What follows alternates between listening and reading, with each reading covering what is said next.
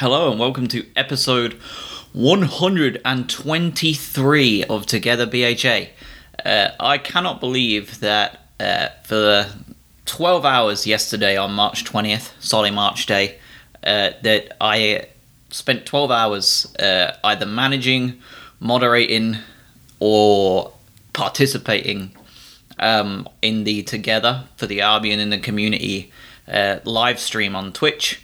And I am now recording more Albion content in the morning after. It really is just a great time to be an Albion fan. The stream yesterday was a roaring success. We have raised over $2,000 for Albion in the community. That ends at the end of this week, so please do go out there and donate if you can afford to. Obviously, everybody is going through a tough time right now, so if you cannot afford to, obviously, no worries about that. If you would like to watch any of the Albion in the Community stream, that is available on Twitch. That is still there. All 12 hours is there. It is going to be there for quite some time. I think it's there for for 3 months, I think. I'm looking at my Twitch creator dashboard now. I've streamed a couple of video games in the past couple of months. And I still have a full 90-minute stream from February the 5th that's available to watch. So needless to say, it will be available for quite some time. I'm currently downloading the file itself. It's a lot, like 14 gigs. That will be distributed to all of the hosts once it gets done. So Talks Eagles, Ryan Adset with Talks Eagles, and TSR, and BHA Today, and Let's Talk BHFC, Seagulls Unrestricted. All of them, Albion Analytics, everybody will have access to this video, so they will be able to post that wherever they want, whether it's YouTube, wherever. They can post audio, they can post clips wherever they want to, and I will also be posting some audio and clips across my social media over the next couple of weeks, so be on the lookout for that. Pretty much any segment you would like to dig down and watch again, there will be an opportunity to do that. Even if you just do it right now and pop onto the Twitch stream, it is available for you to watch. We did spread a little poster yesterday with some of the key times for people if you wanted to go back and watch. So I'll give you some right now. Paul Williams from Albion in the Community was on very early on. He was on 30 minutes into the stream. From about an hour and 20 minutes into the stream to about 2 hours, we had El Capitan, Bruno, on the stream. Once Bruno hopped off, we then had a couple of hours together with Andy Naylor and Kieran Maguire from The Price of Football. Two big ones there. After that, we had the wonderful Paul Barber on the show as well, and we also had Simon Gale from Just Life, one of the Albion as one beneficiaries. That's about the 4-hour mark.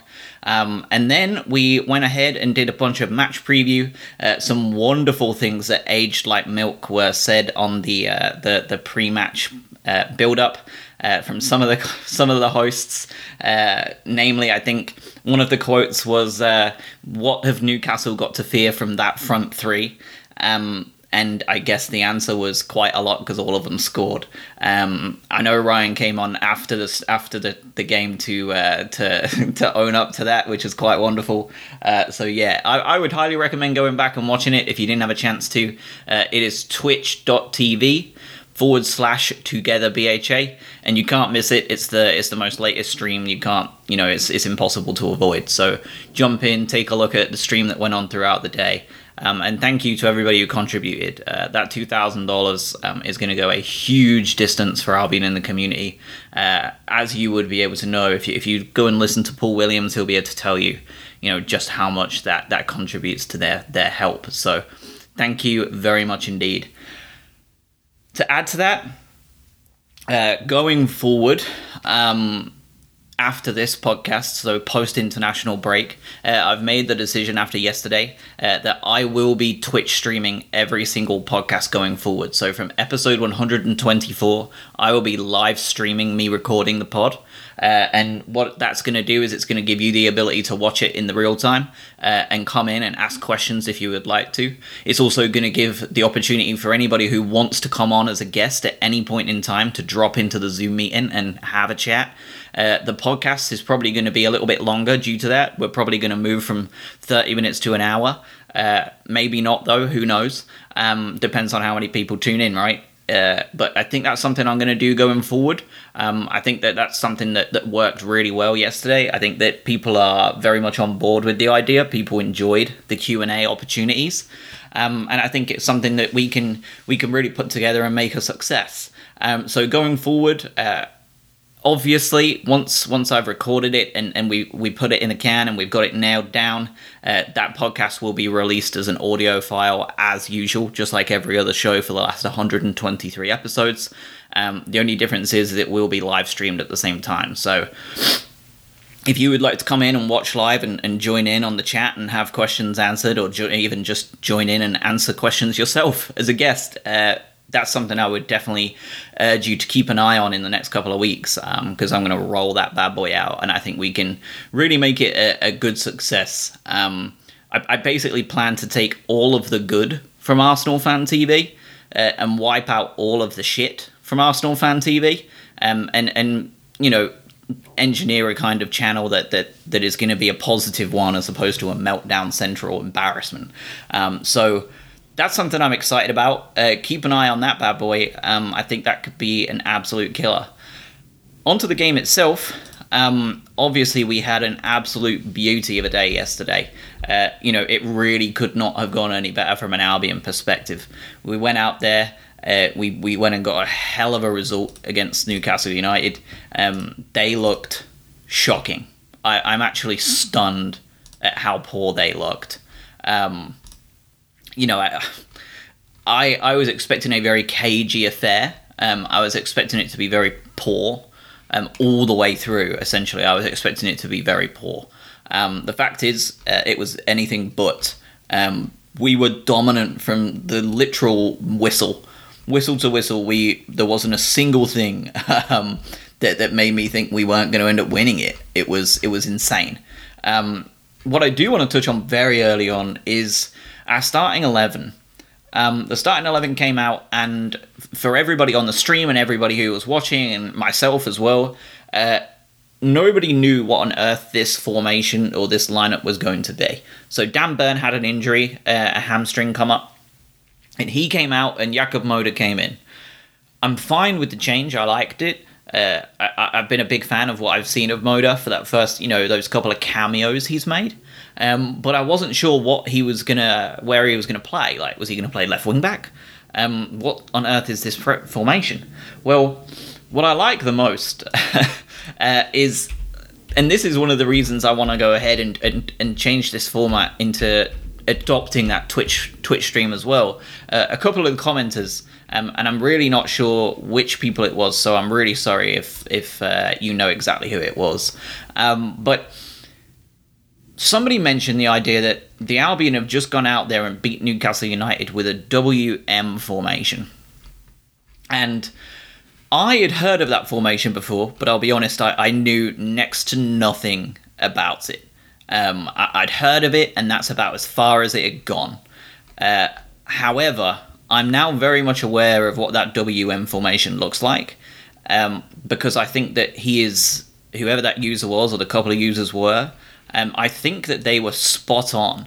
I think yesterday we saw a absolutely crazy reintroduction of the WM formation to take down Newcastle United. So the WM formation is better known, or otherwise known, as the 3-2-2-3 formation. It's led to the letter W on the defender's side and the letter M on the forward side, hence the WM. So we had three defenders in centre half that stayed close to the goalkeeper when in defence. And if you go back and watch, that's exactly what happened. Whenever they did attack, all three defenders were very compact.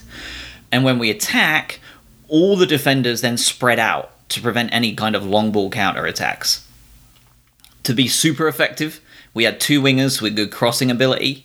We ended up having 5, really. People alternated all up front with Trossard, Mopai, Welbeck. All of them were cut out wide an awful lot. And we also had 2 central midfielders with the speed and the engine to be able to go ahead and defend and attack. Yesterday was literally that in a nutshell. This is a formation that came to be in the 1950s, I believe. It was Herbert Chapman. No, mid 1920s. Herbert Chapman of Arsenal. This was to counter a change in the offside law. So what happened is that we essentially have 3 centre backs that also can operate as fullbacks, and the Albion's back 3 did that yesterday. White, Dunk, and Veltman all were very comfortable doing that yesterday. So that's your back 3. We then had 2 kind of what they would consider half-backs. So these are players that were able to essentially shuttle from left to right, back to front. Those 2 yesterday were a combination of Moda, Bissouma, and Lallana. Depending on who decided to go forward and who hadn't, those 3 players played those 2 midfield roles very well indeed.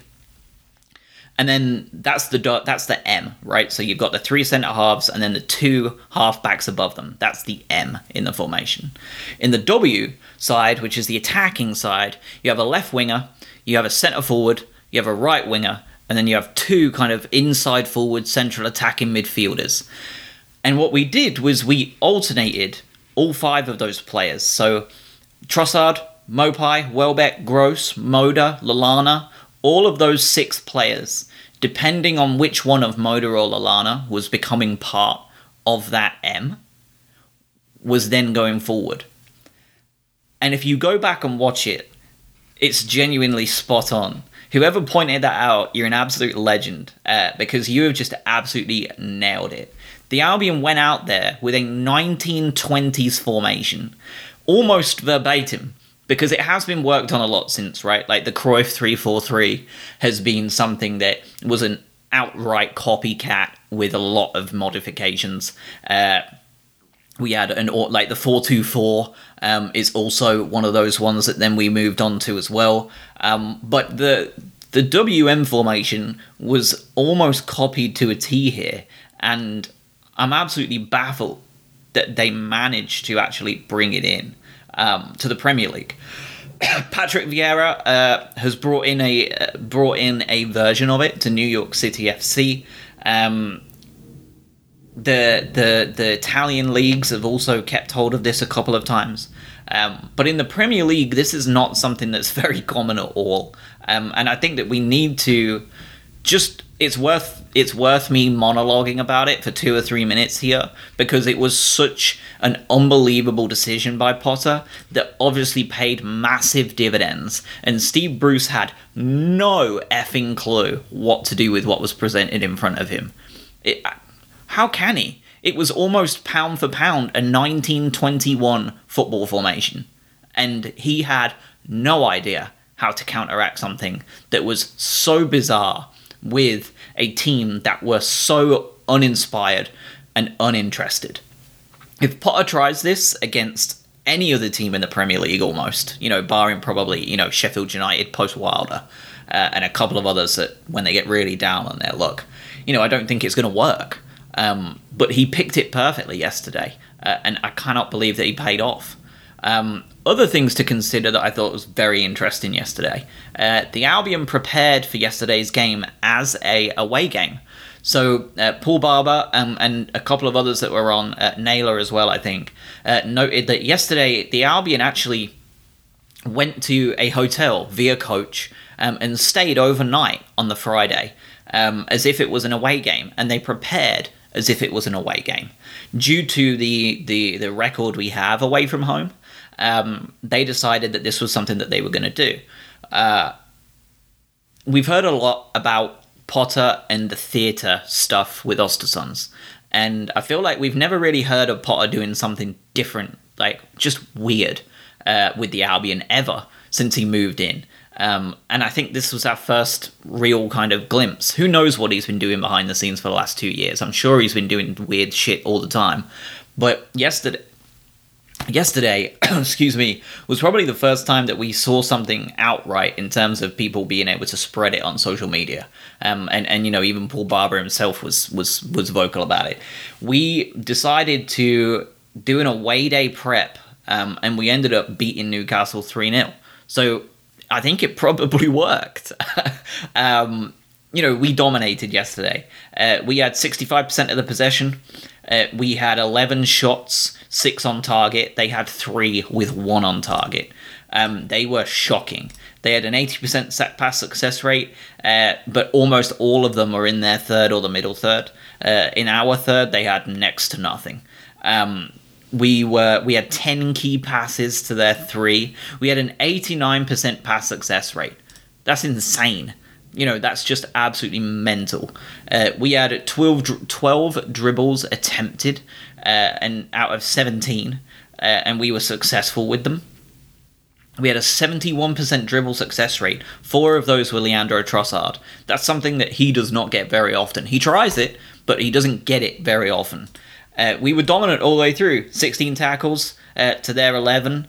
We both attempted 24 and 23, so we were way more economical in the challenges. We had 3 corners to their 1. We hit the target twice on those corners, and we just pressed them. We just pressed them so high and so common that they couldn't deal with us from the word go. I'm absolutely stunned at how well we game planned Newcastle. And I'm also stunned at how poor they were. You know, I'm not surprised I'm not surprised that they were poor, because Newcastle have been poor for a while. And under Steve Bruce, I think I said this 2 years ago on the season preview. I think I said that I felt that Steve Bruce was destined to fail immediately, because I thought he was shocking as a manager. And he came in and he somehow wasn't shocking last year. But the year he's had, nothing has ever shown more to me how important good players can be. Because if Callum Wilson hadn't signed for this team, Newcastle would be where Sheffield United are right now. Truly believe it. They are probably 10 points better off in their position due to Callum Wilson. If he doesn't sign on the dotted line for Newcastle, they're on 17 or 18 points, and they're already done. But they're not, right? But Wilson is injured. Not sure when he's due back. And the rest of their players yesterday were piss poor to a man. There wasn't a single one of them that I thought did well. The Isaac Hayden injury was brutal for him. We didn't really see much replay of it. Bissouma was very upset. But obviously it wasn't his fault. There was nothing really in it. He just fell on him. Totally accidental. Hayden himself has came out and said it was accidental. But, you know, for all the domination, all the possession, it did feel a bit worrying going into halftime. I think that everybody felt that we were just going to see the same old. Up until that very last moment with Veltman's superb ball over the top for Trossard to take down. And it's probably my best goal of the 3. I said that last night too.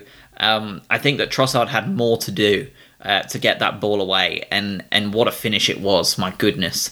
Much tighter angle, he whipped it into that bottom corner, and they didn't have a chance to defend it. I'm stunned at how easy it was for the goal to go in, really. He made it look easy, and it definitely wasn't. So we went in at halftime. Arguably their best player went off. Isaac Hayden, injury, probably quite bad. On came Jeff Hendrick, someone I thought was pretty good, actually, until I saw him play yesterday, where he was shocking, which just was everybody. And half-time comes along and we're 1-0 up. It came at just the right time. We were saying on the stream that, you know, we need to kind of weather that very early storm if Newcastle are capable of throwing something like that at us. We need to be careful and weather it as best we can. And they actually did come out and you know, they came out and they gave it a go early days. Now, The problem is that their idea of having a go was pretty much just one shot. They had 53% possession for that first 5 minutes of the second half. They were better at keeping the ball. They were better at keeping hold of the tackles. They were better at winning aerial duels for that first 5 minutes of the second half. They were looking like a much better side. They even had us pinned back a little bit. And then came their shot. Ryan Fraser found himself in acres of space on that left-hand side and bent the ball past Sanchez. It was a great shot and crashed off the post and spilled out wide for no real follow-up. And within about 60 seconds, I think, from that, maybe 2 minutes, we kind of went on the counter-attack. Danny Welbeck caught the ball on the left wing, cut in the most cliche Jose Izquierdo fashion I've ever seen in my life. It was like watching Izquierdo out there. He cuts in on his right and bends the ball into the bottom corner, just the same kind of way as Trossard did. He absolutely whipped that bad boy into the bottom corner, and we're 2-0 up. All of a sudden, that storm has been weathered, and we have an extra goal cushion. After that, I felt that we really started to sit back somewhat for the next kind of 10 minutes. Once that goal went in, I don't think that anybody could believe their eyes. They dominated the possession. They were really pushing forward into our half. The majority of their possession in our final third in the entire 90 minutes was from 51st minute to the hour. Because after that, once we'd weathered that storm and kind of came back into the game, we then just turned it on again. It looked like we just weathered the storm somewhat, and we went ahead and just turned them over.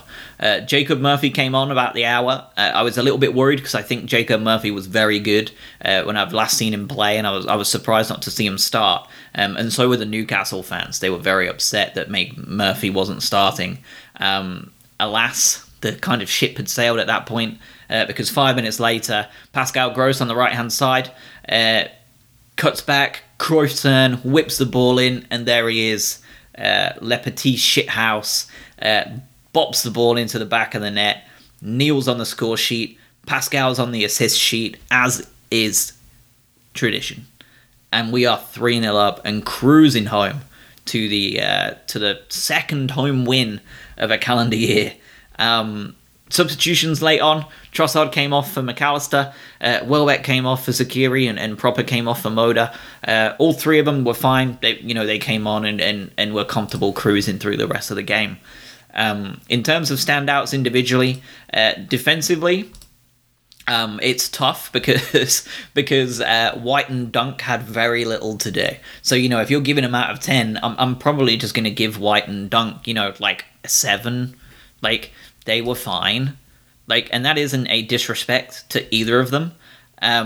They were just fine. Like, they had nothing to do. When they had to do something, they did it great, but that what they needed to do was like 4 things all day.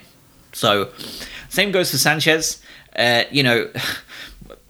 He was fine. Like, he collected the ball a couple of times when it came in high, and didn't do much else because he simply wasn't required to. Veltman was someone who stood out. 5 tackles, that was the most in the team. An interception, 2 clearances, and an assist.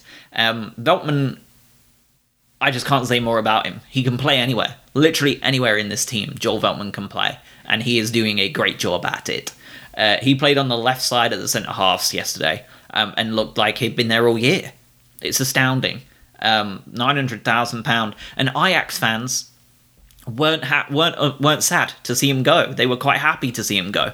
The idea on Reddit and Twitter was that there's no single way on earth that Joel Veltman could adapt to the Premier League. He was already past it for the Dutch League. Clearly, in the same way Jesse Lingard over the last 7 games has revitalised his entire career, clearly Veltman needed this move, because he is just a different animal out there. Bissouma, truly a Rolls Royce. I think everybody just knows he's done, knows he's leaving this year.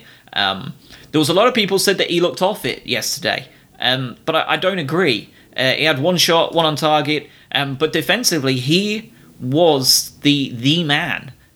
breaking up play. 4 total tackles, 4 interceptions, which was the most, a clearance, and didn't put a single foot wrong all day. He just quietly went about and dominated. And I said this yesterday.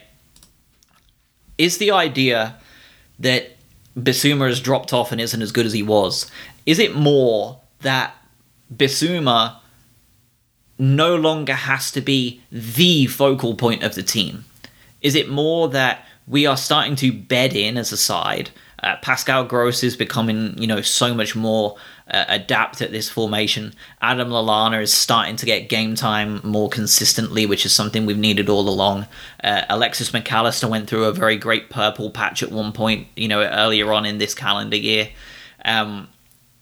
Solly March was having a great year, really was coming to the fore. Is it the case that he's coming across as someone who's not putting in as much of a shift or doing as well, simply because we're not needing to pay attention to him as much? That's truly my view on it. I think that's really what it is. He was, fourth in the team for pass accuracy yesterday. He had a shit ton of touches. Only Duncan Lallana had more. His passing was superb. He attempted 4 long balls, 3 of them were accurate. He attempted 2 through balls, and nobody else attempted those. Nobody in the entire team. I think that he has been kind of criminally overlooked over the last couple of weeks as to, if he disappeared tomorrow, this team would not be able to do what it's been doing the last couple of weeks. And this team has been getting major results. And I think that he is becoming a bit of an unsung hero after the last couple of weeks, after being the hero, right? Since Lamptey went down. Other players, Trossard yesterday came away with an assist and a goal. Although the assist was a bit, questionable, it's still an assist. 2 shots, 1 on target, 3 key passes. That's the most out of the entire team. His pass accuracy for a front forward was pretty solid indeed. The goal was superb. He had a great game yesterday. Mopai, same. 2 shots, 2 shots, 1 on target, 2 key passes, and banged in the goal late on that sealed the victory for us. Pascal Gross, superb. 2 key passes, great pass accuracy, lots and lots and lots of touches of the ball. Got a great assist yesterday. Danny Welbeck, great goal. But did a superb job on the wing when he was asked to go out there, or when he decided to go out there. Had a key pass to his name as well, and was superb. Lallana did a great job in the middle of that play there, just anchoring it and doing exactly what he was asked to do as part of that WM. He was one of those players that were, next to Bissouma to distribute the ball. Jakub Moder, I thought did very well indeed. 3 shots, 2 on target. Could have scored that first one, but wasn't to be. Plenty of touches of the ball as well. He was very active in just about everywhere. 4 tackles as well. He was happy to go back and cause some problems for people. Accurate long balls as well. 3 out of 4 were perfect. I thought Moder had a great game yesterday. That's pretty much a dream debut, right, for any player, barring scoring a goal, I suppose. He came on and influenced the team to win 3-0. Can't ask for much more than that. Overall, what more can you say? This 28 minutes that I've spoke has flown by, because when you win 3-0 and you play that well, and what more, you know what I mean? It's a great day. We are now slowly but surely dragging ourselves back out of trouble. A couple of weeks ago, I was saying, looking at form and looking at the fixtures coming up, if we can't get points against Newcastle and Southampton, it feels like, relegation is almost an inevitability. We've gone ahead and won both of them. That is huge. We've gone from 26 points to 32, and Fulham haven't. They've lost their last 2. Their form has dropped off a little bit. They got beat by Leeds at the weekend, and they lost to Manchester City as well, which is slightly more understandable. But they've dropped off, and we have a game in hand on them too. And that game in hand is Sheffield United. So if we can win that game in hand, that puts us on 35 points, and we are 9 points clear, effectively 10 based on goal difference. And we've got 8 games to go. I can't keep doing this. it's a struggle for my heart. I can't keep. In January, we were 10 or 11 points clear and looking like we had nothing to worry about. By the end of February, we were, almost level on points with Fulham, or were level on points with Fulham, or we're even dropping below Fulham depending on results, and we're looking in serious dire straits. And now March, we're coming towards the end of March, or we are done with March now because of the international break, and we're now 6 points, basically 7 on goal difference clear with a game in hand. It's stressful and it hurts my brain, and I know it hurts yours too. Next week is the international break. I am not sure if there will be an episode. I just don't know. I have a lot to do next weekend. It's super busy. On purpose, by the way. I timed it to be busy next weekend because of the international break. So I may well not be doing a show next week unless some major news drops, right? Or I may test drive the Twitch stream. So I am going to drop off. I will post this up for Monday. So when you're listening to this, it'll be the start of your week. And yeah, I think that's probably what I'm going to do. I'm going to test drive the stream next week and have you all on to talk about how you think our last kind of 8 games are going to go. So have a great rest of your week. We have absolutely smashed it out of the park these last 2 weeks. 6 points from 6. We are way ahead of the Potter Lucian, by the way. The Potter differential. He is now way ahead of his results from last year. I think he's now 4 points clear from his results like for like this year. So we are grabbing points where they matter. So I will see you all next week probably. If not, definitely for United. And have a wonderful rest of your week. Be safe.